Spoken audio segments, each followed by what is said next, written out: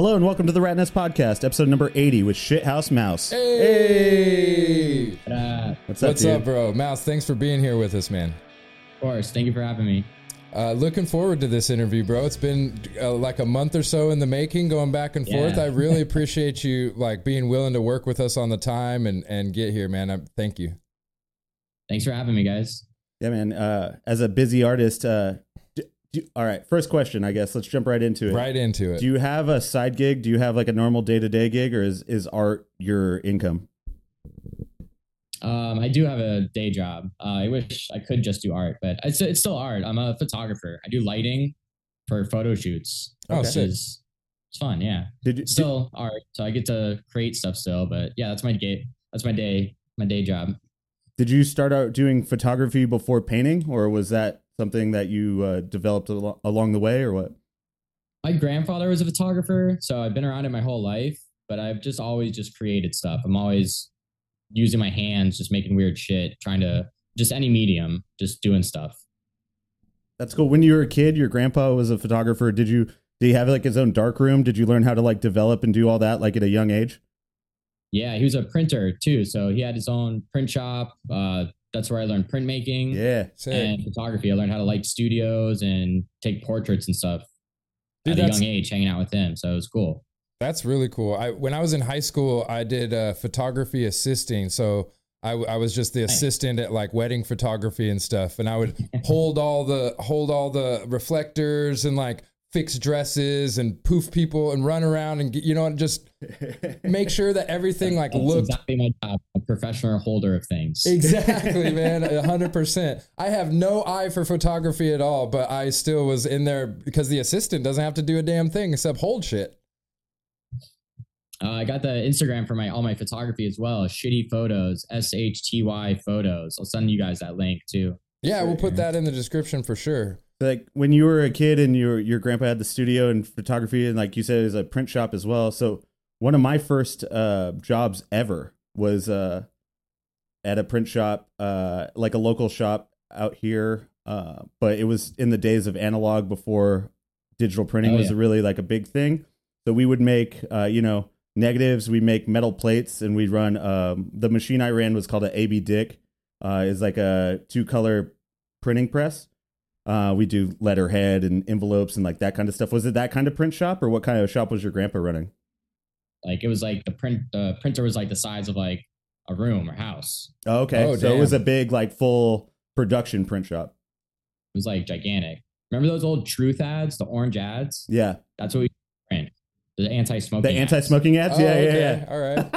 And you guys are responsible for me being a heavy smoker. I was going to say, who would have thought we all still smoke? Shit.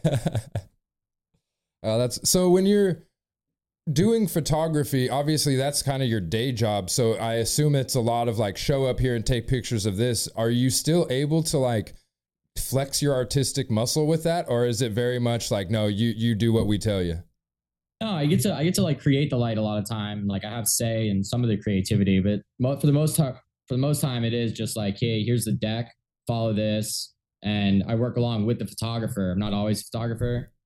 And I just make it easier for him and just like go by what he wants to create. Yeah. Honestly, sometimes that makes it a little bit easier to have like a list of shots. I worked on a web series for a while, MX Yoga, shout out to Terry. And I was videoing motocross. Like I would set up on the side of the track and just video motocross.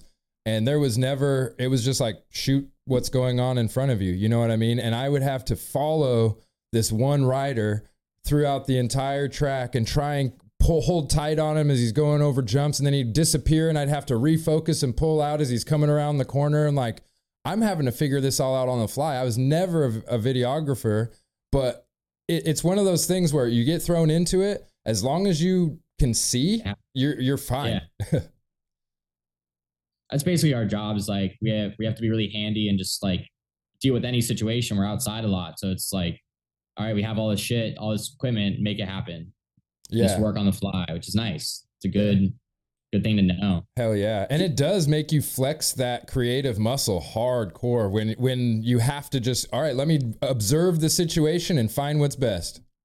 Exactly. And adapt to the surroundings and just be like, all right, now it's overcast. Now, all right, the sun's out. Now everything's blown out because it's bright. Like, how do I rearrange things and still get the shit like in the moment? You know, because the stuff, you know, the I guess the point that you're shooting, I don't know what you call it in the film world, but like the subject is going to do what they're going to do despite your lighting or despite nature's lighting. So it's always kind of like a game. But so Exactly. when you're shooting stuff though, are you doing it just for one type of thing, or is the company you work with or the people you work with, they do all kinds of projects? It's usually fashion, actually. Like, so it's tight. they have the whole line, and then we're like, we're hanging out with supermodels the whole time, which is cool. Oh, dude, I'm sorry. I'm sorry you have such a tough job. It is so tough. It's like they have their whole catalog or their whole season, and we shoot all of that. It could be days long, it could be weeks long. We get flown all over the world, which is cool. Or it could be a couple hours long. And Florida's kind of a hub for that culture, right? It's like, I mean, Miami, when you think of fashion, like Miami's up there, right? Yeah. We're like the third in the country. It's like New York, LA, and then Miami. Mm-hmm. That's cool. Keep me busy. Lets me fund the projects that I really want to do. Yeah. Oh, yeah. So you born and raised in Florida, right? True Florida boy? Florida man. That's right. So not to sidetrack off of art for too much, but I assume you've probably visited Cali or been out here at some point. I've been to Huntington Beach once when I was like 16. Okay, perfect. That's a perfect comparison. Florida beach to a California beach. What's the difference? Damn. The water's way colder in Cali. Yeah, for sure. There in June, and there was this thing called June gloom. So it's like really hazy everywhere.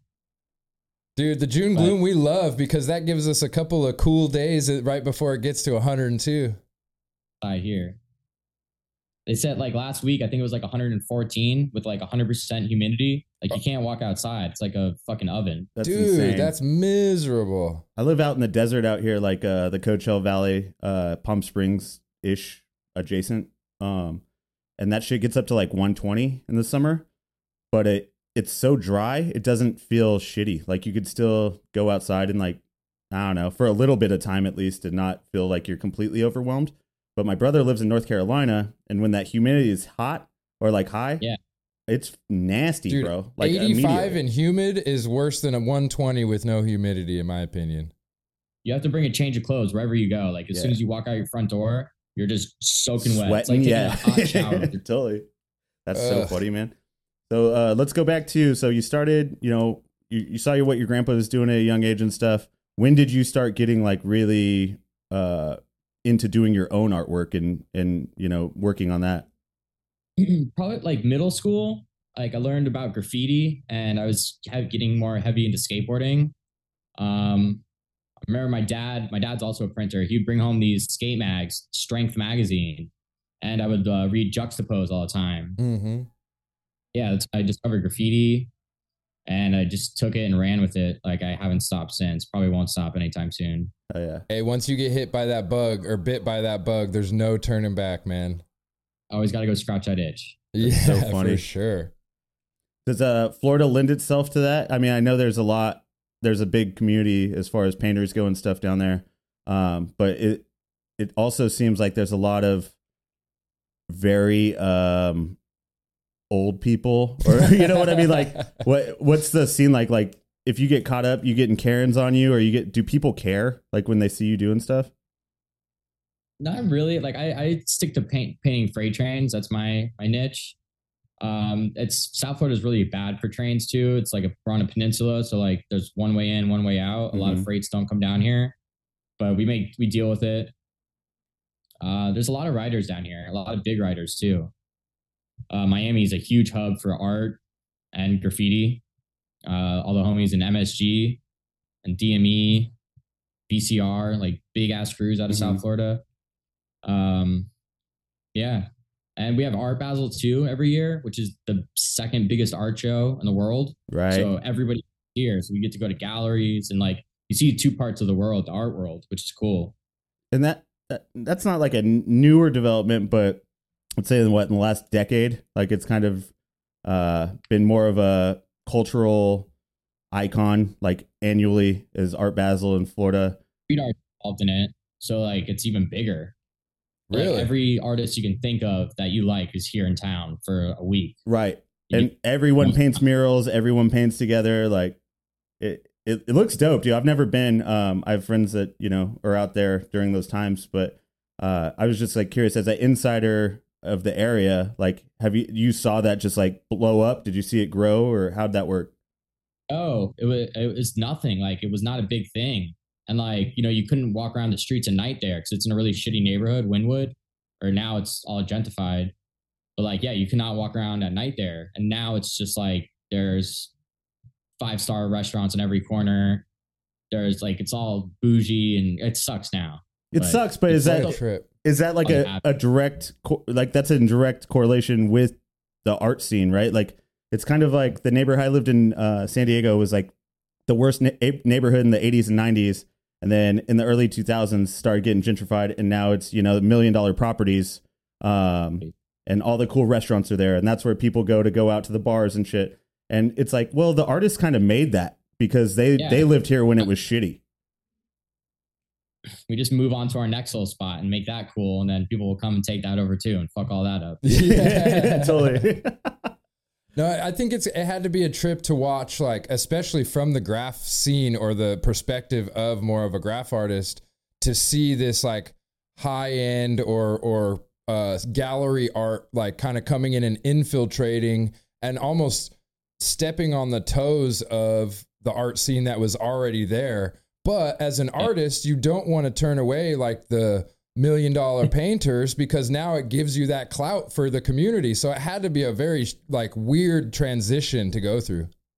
That's kind of what I did. Like I mean, I still have my roots, but like I started painting more. I wanted to do more shows, and like I put on shows here in Florida, all by, like with my crew and stuff. Yeah, I tried to get more into the art world. It's like, you know, it's just a different style. It's fun. It's a new endeavor for me. For sure. And now too, like with street art getting so big over the last couple of decades, like you can do fine art with spray paint. You can do fine art with mediums that were never allowed in a gallery 20 years ago or whatever. And so that doodling causes like blood havoc shit, but it's like fine art to me now. It's fine art to people.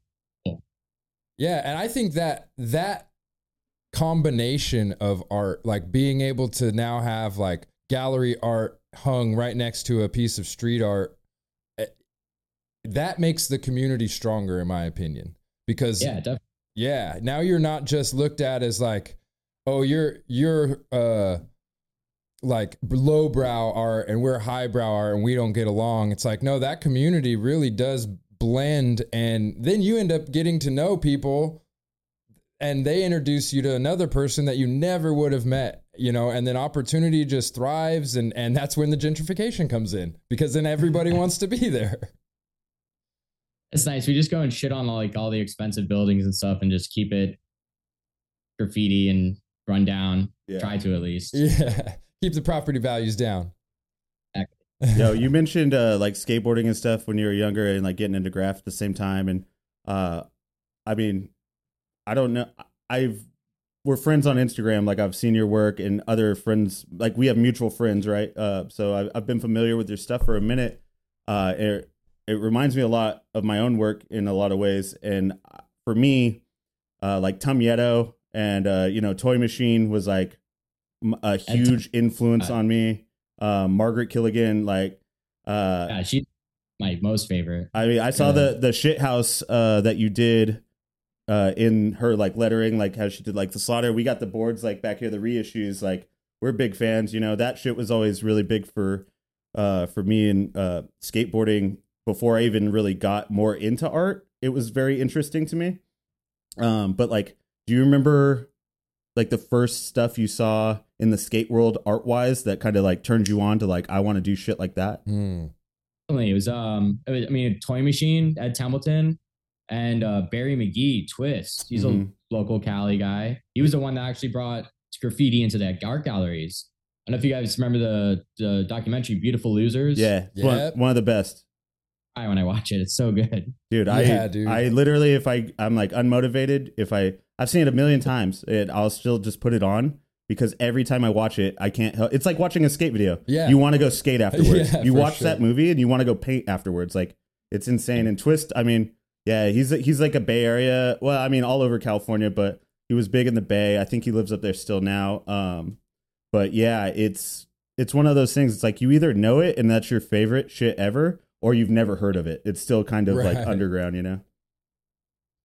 Yeah, definitely Toy Machine. Like that's in the This Is Skateboarding video, America. Yeah. Like seeing little doodles in that and jump off a building. Like I was just like, this is what I want to do. The little shorts before Jump Off a Building and Welcome to Hell with like, you know, you're the little Tomito, I don't know, the alien, the one-eyed alien like character that Ed Templeton does. But you made the sect. Yeah. You made the little animation recently and it's like two of your characters kind of going at it with knives. And I was like, oh, that's just a toy machine. Like, I mean, to me, that was 100% like what it was from, but I didn't know if that was the inspiration or what, you know? I was definitely inspired by that. Like when he chops his head off in one of the skate videos, I think it's one of the newer Toy Machine videos. He's like dragging his guts along. Yeah. It's like big inspiration to me. And by newer, I'm talking like 2010. Yeah, like I think it was like around then or something. I know it when you're talking about. Damn it, I can't put my finger on the name of it. I should. So what was that like learning how to animate? I mean, that is a whole different ball game too. When I was really younger, I did claymation a lot, just like with clay and stop motion. And then I'd just do like frame by frame on piece of paper and take pictures of it. And I just taught myself how to do it. And then I learned Photoshop and Illustrator and all the Adobe programs that helped. The iPad, Procreate has like the best little animation tool on it. That's what I do everything with now. Oh, sick. Yeah, because the one in Photoshop. Sorry, I was gonna say the one in Photoshop that you use, like, it does an okay job, but it was kind of primitive. Yeah, like it was advanced for the time, but now when you use it, it's like kind of whatever. For making like animated GIFs or like whatever. It's not really like a full animation thing. Yeah, I don't even know how to do that. I just make GIFs basically. Yeah, and I just chop them up and make like a whole video out of it. Totally. Yeah, that's awesome. Like, looks and like lo-fi it looks. And it fits the style too. I mean, like what you're doing, it's like, especially what you paint in public, it's like you're not trying to do refined paintings. It's like more about the idea of the character and like maybe the little one-liners underneath it. It's like, I'm gonna draw something that's gonna, dude, that's from Beautiful Losers too. It's fucking Espo. He's like, yeah, I can stand by my graffiti and those one-liners, they're funny. And like that's how I feel like, you know what I mean? Those little add-ons. But when you're painting trains and like doing stuff, do you go in it with intention of doing something or saying something, or is that just all in the moment? So it's sometimes it is all in the moment, and then sometimes I'll have a sketch like ready to go, and like I want to execute this, and I'll completely change it when I'm out there how I feel. But yeah, sometimes I just go out there with a marker, a streak, and just hit monikers, little doodles on the freights, and that's just like whatever's on the top of my mind at the time. That's never planned. But the big freights, the big projects, those I try to plan out a little bit so it comes out like amazing. Oh yeah. Or shit. So I know a lot of the riders, train riders here, they'll go out to the desert or they'll go in like kind of the middle of nowhere to be able to hit the spots, and they'll park trains and you can stay there all night long. You know what I mean? Down in Florida, I don't assume there's really much middle of nowhere, right? To be able to get, so you're like in the yard and like ducking and dodging. Is it pretty dodgy? It can be like we got some safe spots that like crews know of, and like, you know, we're the only ones allowed to go there. But it is like in the middle of the city mostly. You can go out in the Everglades. There's a couple spots where you can be out there for like a couple hours, but it's like you're getting eaten up by mosquitoes, and it's kind of just hot as fuck. So, but it's dedication, so we do it still. Exactly. Yeah, and that probably adds to a little bit of it too, man. I know those missions at night when you go out are half the fun of it is like the excitement and adrenaline rush that you get just from planning it. There's a spot that we drive, like it's like an hour and a half drive, and you don't even know if there's freights there. You just drive 2 hours, and it's like, oh, there's no trains. Let's go home. Oh fuck. That is dedication, my friend. Yeah, yeah, you gotta come out to the desert. We're right before you go through, you know, the Mojave towards Arizona. All the trains just kind of stop where I live, like in Indio.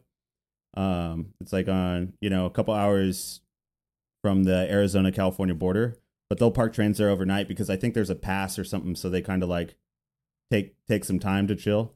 And there's a gang of riders in the desert, OGs. I mean, really legendary, like graph dudes. But also it's accessible. Like it doesn't seem like it's controlled by anybody. You can just kind of go out there and check it out, which is dope because I don't pride myself on like doing big pieces. You know, I never painted trains consistently or anything. So it's cool just to go out and like check it out and kind of see what's around and see what spots you can get on. Or I do that all the time. So when I'm bored and I need to like just do something, I just walk the tracks and take pictures and doodle on shit. Totally. Yeah, and it's cool to see who's around. Like sometimes you catch your buddies and you're like, "Oh shit, what's up, dude? I got caught in the wild." You know what I mean? My old man used to work at the San Bernardino train station, and there was these two older vatos that would show up, and they were like probably in their late 50s, early 60s, and it was pretty much every morning. He said they would roll up with their coffee and they'd sit on a bench and with a book, and they would just watch the trains go by. And one day he eventually went up and started a conversation with them, and it turned out they were cataloging all of the riders that were going through San Bernardino. Spotting. Yeah, and they just had the name of the rider and checklists and train numbers next to him, so that and they had stuff like they were pointing out to him that day, like this one's been burning since 93, you know, this one's been here since 1998 or whatever. This guy died in 2001 and his stuff's still burning. Like the trains, like they say freight trains are the needles that stitched America, brought the East Coast to the West Coast. Hobo's been riding them forever. Hobo's been drawing on them forever. Like I find shit from like the 40s sometimes. Like it's incredible. It's like the best museum you can go to. Yeah, and the train companies, the big ones, Santa Fe and all those, they don't pay to have the trains repainted ever. That's not in their budget. So if it gets painted, it's not getting buffed. It's not getting moved. The only thing they're going to do is paint the numbers back over so they can see the car numbers. You learn how to paint. Like you don't go over the numbers. You don't make their job harder. And then your shit will last longer. I've had shit riding for like 10 years that I still get flicks from people. That's what I love too, is like I paint shit in Florida and it travels the whole country. Yep, exactly. Yeah. There's so much history to it, and like graffiti has like a diverse history, right? It's like, yeah, there's gang shit in LA, like neighborhood shit. There's the New York trains in the 70s, but the hobo train riding monikers and symbols to let the other vagrants or whatever the other riders like know, all right, you could sleep in a barn over here. Like this guy has a gun, don't go on his property. Like there's so many that's kind of, in my understanding, that's where real graffiti kind of originated. It was like giving someone a heads up when they're in that area. And I don't know how true that is. This is just me being a young kid and like learning shit throughout the years, but that's what it seems like to me. It's like a lot of people can be assholes, and like I get along with all the people down here. It's like, look out for each other. We're all doing the same shit. We're all doing everything's illegal, so why not look out for each other? Fuck the beef. Exactly, man. Exactly. So have you found yourself like hopping train cars and like headed up the panhandle and shit just to catch a ride when you're there, or you stay off the moving ones? Yeah, I stay off of them. I just paint them. I'll ride them around Fort Lauderdale. I used to with my buddy Duke. We used to just ride him up and down like this little section and just hop out at downtown and go get beers. But it's a ride for like 10 minutes. But that's it so far. I'd like to go on a big trip one day. Yeah, there's some kids, I know all these guys, but the people that will just make cross-country trips like riding freights.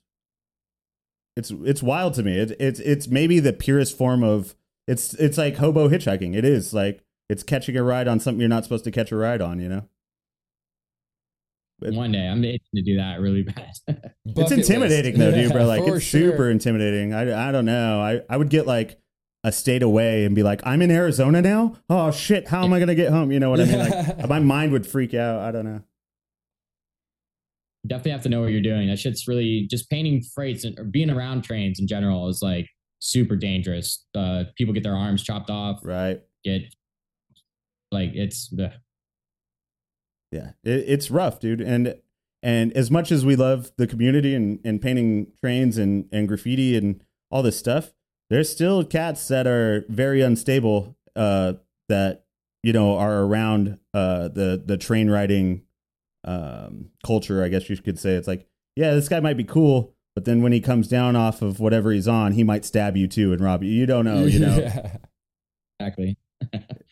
Kind of brutal. When you went from, well, I guess not went, but when you decided to start painting canvas, like rather than just being out on the trains, did you find yourself having a learning curve? Did you have to kind of like rein yourself in or like re-talk through like what you're doing, or were you able to kind of have the same feel, just now it's on a movable canvas? Yeah, it's the same. Like I just pick whatever medium I like, how it feels, and just go on that. I don't really like. I'll find thrift store paintings a lot of time and just add my character into that. Tight. But yeah, it's something just more. It's creating something. I just like to create stuff, no matter what medium it is. Drawn on the ground in the dirt or something, making a pile of sticks, to painting a freight train or painting a canvas, just creating. There's never been any issues or roadblocks. We were just talking to artist Seagak, and he was saying the same thing. I was asking him like, what's your inspiration? And he was like, dude, it's I have to get it out. Like, it's not waiting for inspiration. It's like waiting for finally a moment to regurgitate all of this creativity that's inside of me that just wells up. And, you know, we never had that answer before. And that, like, it's true though. I think so many artists can really identify with that. Yeah, we answer the question, oh, I'm inspired by this person or this color palette or whatever. But the reality is that need to create, that need to get it out is really all the inspiration you need to be an artist. Yeah, I'm like constantly like just driving down the road and thinking of ideas and jotting them down in a notebook or my notes on my phone. Just constantly like seeing just people walk down the street. I'm like, oh, that's a good idea. Like, and that goes back to skateboarding too, because it's like once you skateboard and you see a spot, or like you can identify a spot. Even if you don't skate anymore, like I don't skate like I used to, you know what I mean? Like when I was a kid, I fucking crush. And now I'm 35 and I'm like, I might go to the park every once in a while or whatever. Well, you still drive down the road and you're like, ooh, that's a sick ass spot. That would be a dope gap. A dope handrail. You know what I mean? Like it changes your perspective on the world. Yeah. Yeah. Same with the graffiti. It's like, I love graffiti and skateboarding going hand in hand. It's like, I'll be driving down the road. I'm like, damn, that little cutty spot is really cool. That's a nice wall. That'd be perfect. Right. That's hidden from this side of traffic, but you know, I could get in there and you could see it from this other side or whatever. Yeah. Like you get the ins and outs of it. Skate spots and graffiti spots. Yeah. Yeah. Same one and the same. Yeah. And I mean, maybe that's why it lends itself like hand in hand, like art and skateboarding. You know, skateboarding now has become, I would say, a little bit more of a sport with people just in general. Tricks have gotten crazier. People have gotten more consistent. There's a lot more competition and exposure to it. So it makes it more of a sport.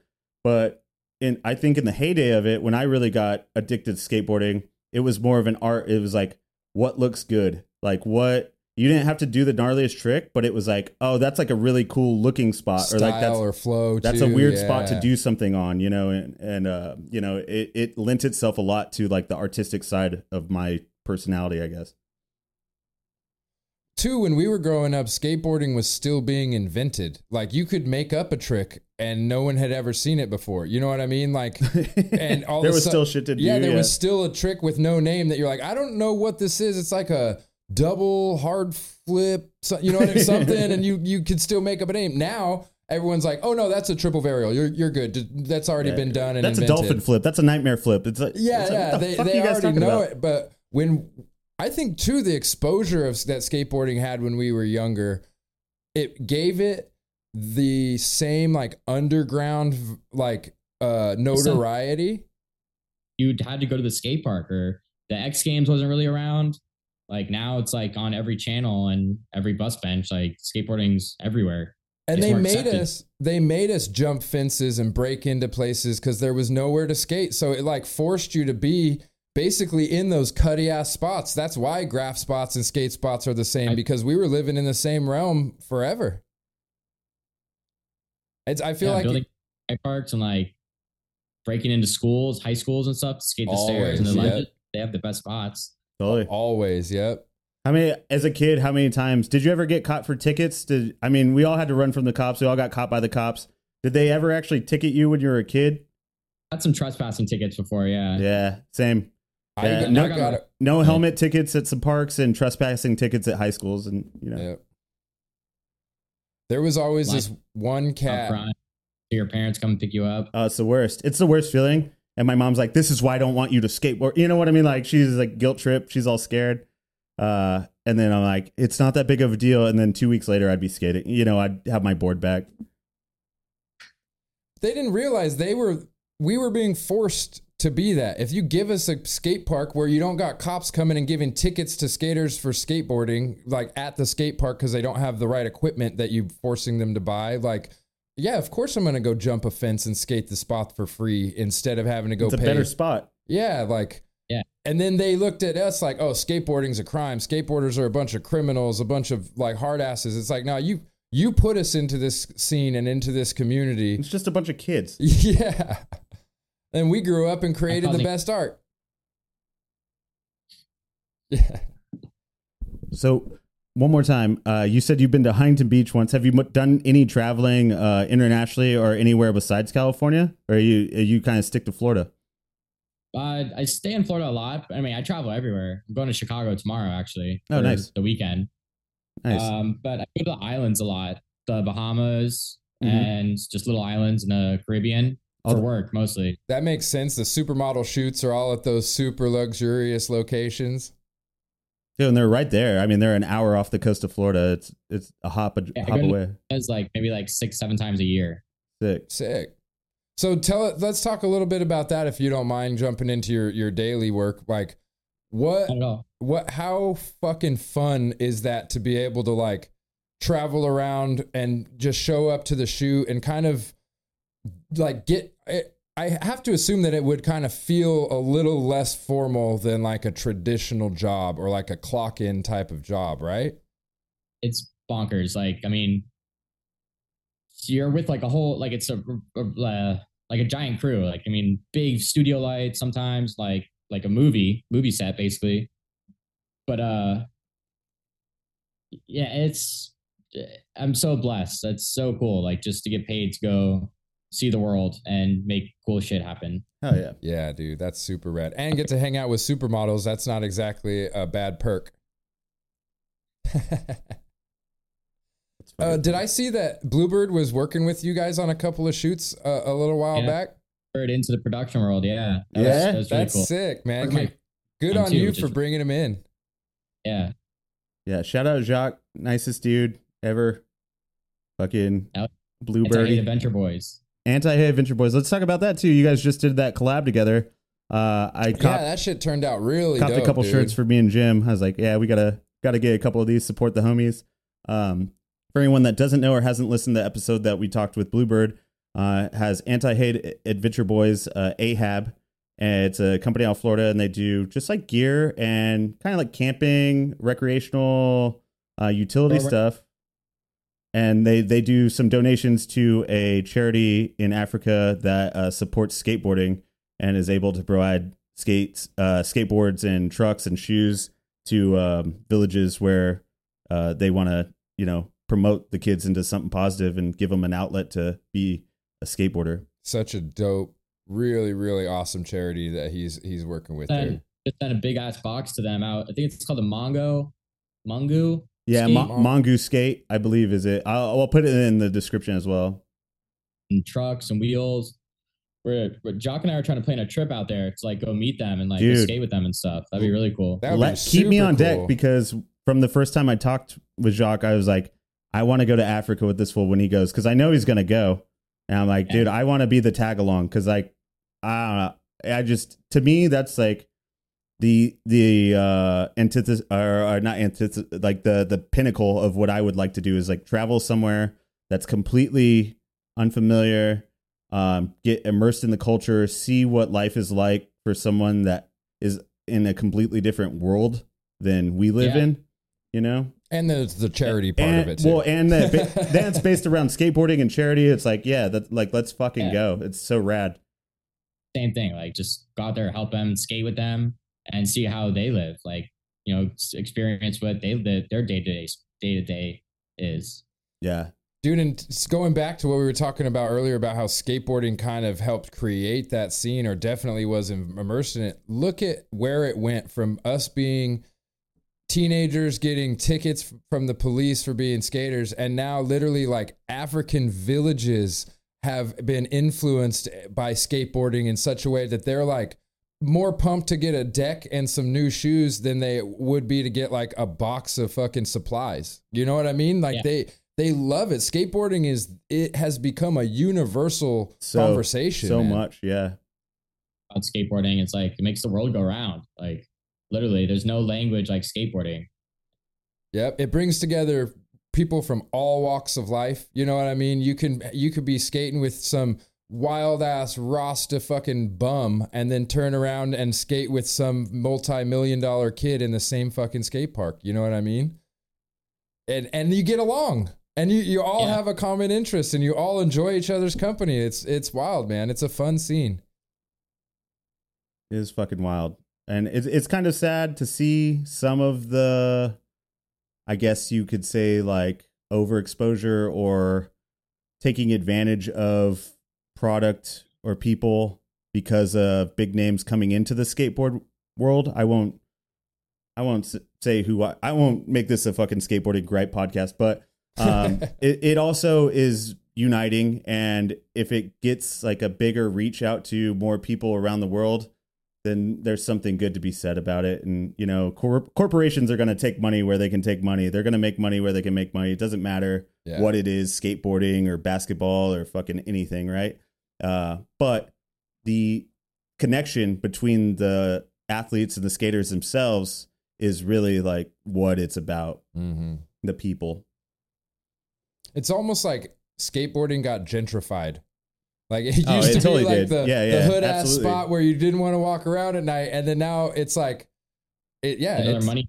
Totally, They seen it blowing up, and they're like, we're gonna get our piece of this pie, dude. But there's still cool brands out there like Ahab that were helping people out along the way. I mean, it's not a skateboarding company, but like, I mean, but it's involved in that.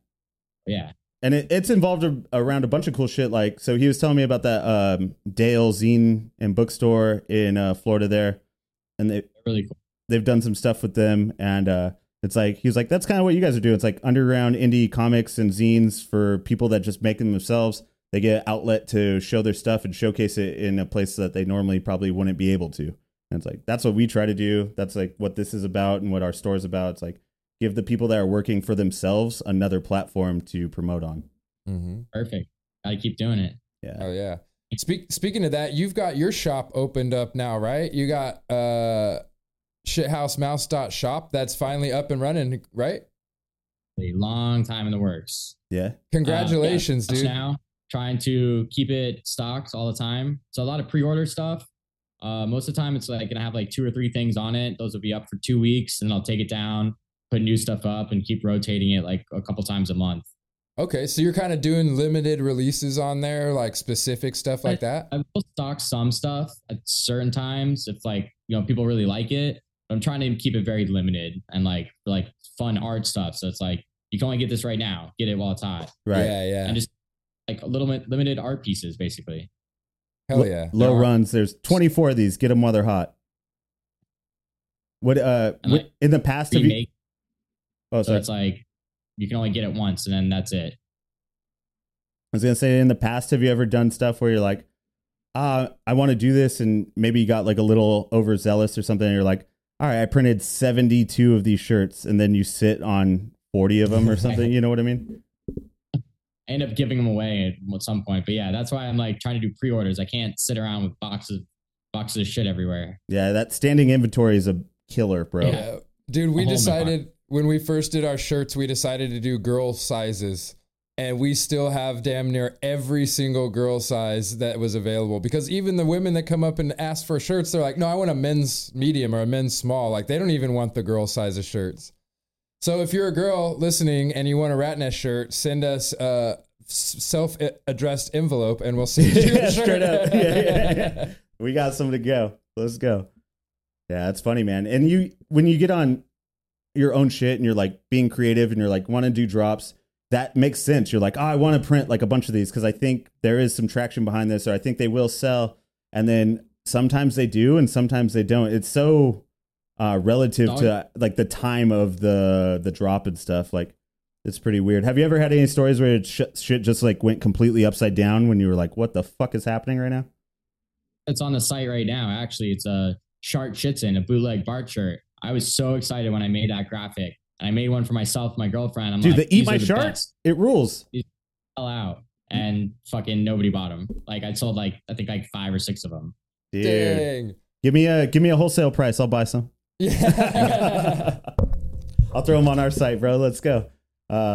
Actually, I'll just throw them on our site anyways, and just link it to your shit. And then when we get a sale, you can just send it out. Yeah, I'm dropping a new shirt. I think next week. So okay, sick. Cool. Yeah, we both got the anti-hate ShitHouse Boys shirt, the one that you guys did the collab with Ahab, and I put it on when I got it and we went out to get drinks, and I was like, why the fuck are all these old ladies looking at me funny? And I realized I looked down and I've got this little mouse with his penis out on my shirt, and I didn't even fucking realize it. Yeah, yeah. It's like unassuming because it's like cartoony. And then you're like, oh, yeah, I guess I do have like a little rat like showed his dick off in like this Playboy pose. Yeah, pretty good. I like the shirt too, so it's perfect. Yeah. Dude, I personally like when there's a little bit of vulgarity to like clean art. You know what I mean? That is fun to me. Everything I draw and make, like there's dicks on it or tits or it says fuck you or fuck off shit somewhere. Like, yeah. It just that's how my brain works. Got to have a little bit of disrespect in the art. Just make sure everybody knows where you're coming from. Yeah, dude. When I like do zines or like I make like a series of zines that's just like sketchbook drawings, so it always says fuck or shit or pussy or whatever it is like at that moment, and I'll put them together and release them. And we did a show last year, and I had a bunch of like family members come to it, and they're very religious. And they're like, which ones are yours? And I I had to be like, oh, this one. Yeah. Oh, sorry about that. You know what I mean? Like, Jay, you probably don't want this, but thanks for the support. Yeah, it's funny. My niece is a big fan of all the ShitHouseMouse stuff too. That's my favorite. She comes to my art shows. Hell yeah. She's just like, wow. I'm like, yes. That rules. Yeah. Did you ever experience that? Like, is your family in any way like religious, or did you have any pushback doing the things that you wanted to do in art and stuff? I never let it get to me. Like, there was definitely like talks like, oh, you shouldn't do graffiti, you shouldn't skateboard, you should go to college. I was just like, yeah, I'm gonna do what I want to do. Like, I'm just like, this is me. I'm gonna be my own person. Oh yeah, that's cool that you were able to just counter it. Like, yeah, understand that and not feel intimidated or guilty for doing what you want to do. Yeah, because super supportive of everything I do. They love coming to the ShitHouseMouse art shows. They love all the shirts. They're just like, oh, can you not put dicks on it? I'm like, no, I'm going to do it. Sorry. That's funny to me. No, that's tight, man. I was lucky enough to grow up with supportive parents as well. And when I told my folks I wasn't going to college, I was going to go on tour with my band, they like looked at me. Are you sure? And it was like, yeah, like, okay, go enjoy your life. You know what I mean? And like, to me, I feel like I'm one out of 100 people that have gotten that type of answer and support from their folks when it came from like, oh no, you want to do art, you want to create, you want to be a musician, go do it, live your dream and enjoy it. But no, it's probably going to be short lived and you probably need a backup plan. And you know what I mean? They were always very supportive, but very like, but make sure that you don't end up on the street. You know what I mean? Exactly. And I honestly think that plays a much bigger role than most people give it credit for, is to have that support at home when you're an artist, whether it be a graph artist. Yeah, man. Like there's nothing like having somebody tell you, good job, when you know that you didn't make any money today and you didn't do anything productive as far as society's concerned. And you spent 7 hours priming a canvas to get ready for a fucking painting that you're going to do. And someone comes in and tells you like, hey, you're doing great. Keep up the good work. That's fucking goes so far in life, man. Yeah. Everyone's got to look out for each other and keep the support, man. Like that's how you go. That's how you can help anybody out with anything. It's so true, man. And I feel like we kind of cultivate that like here at Ratness, like you.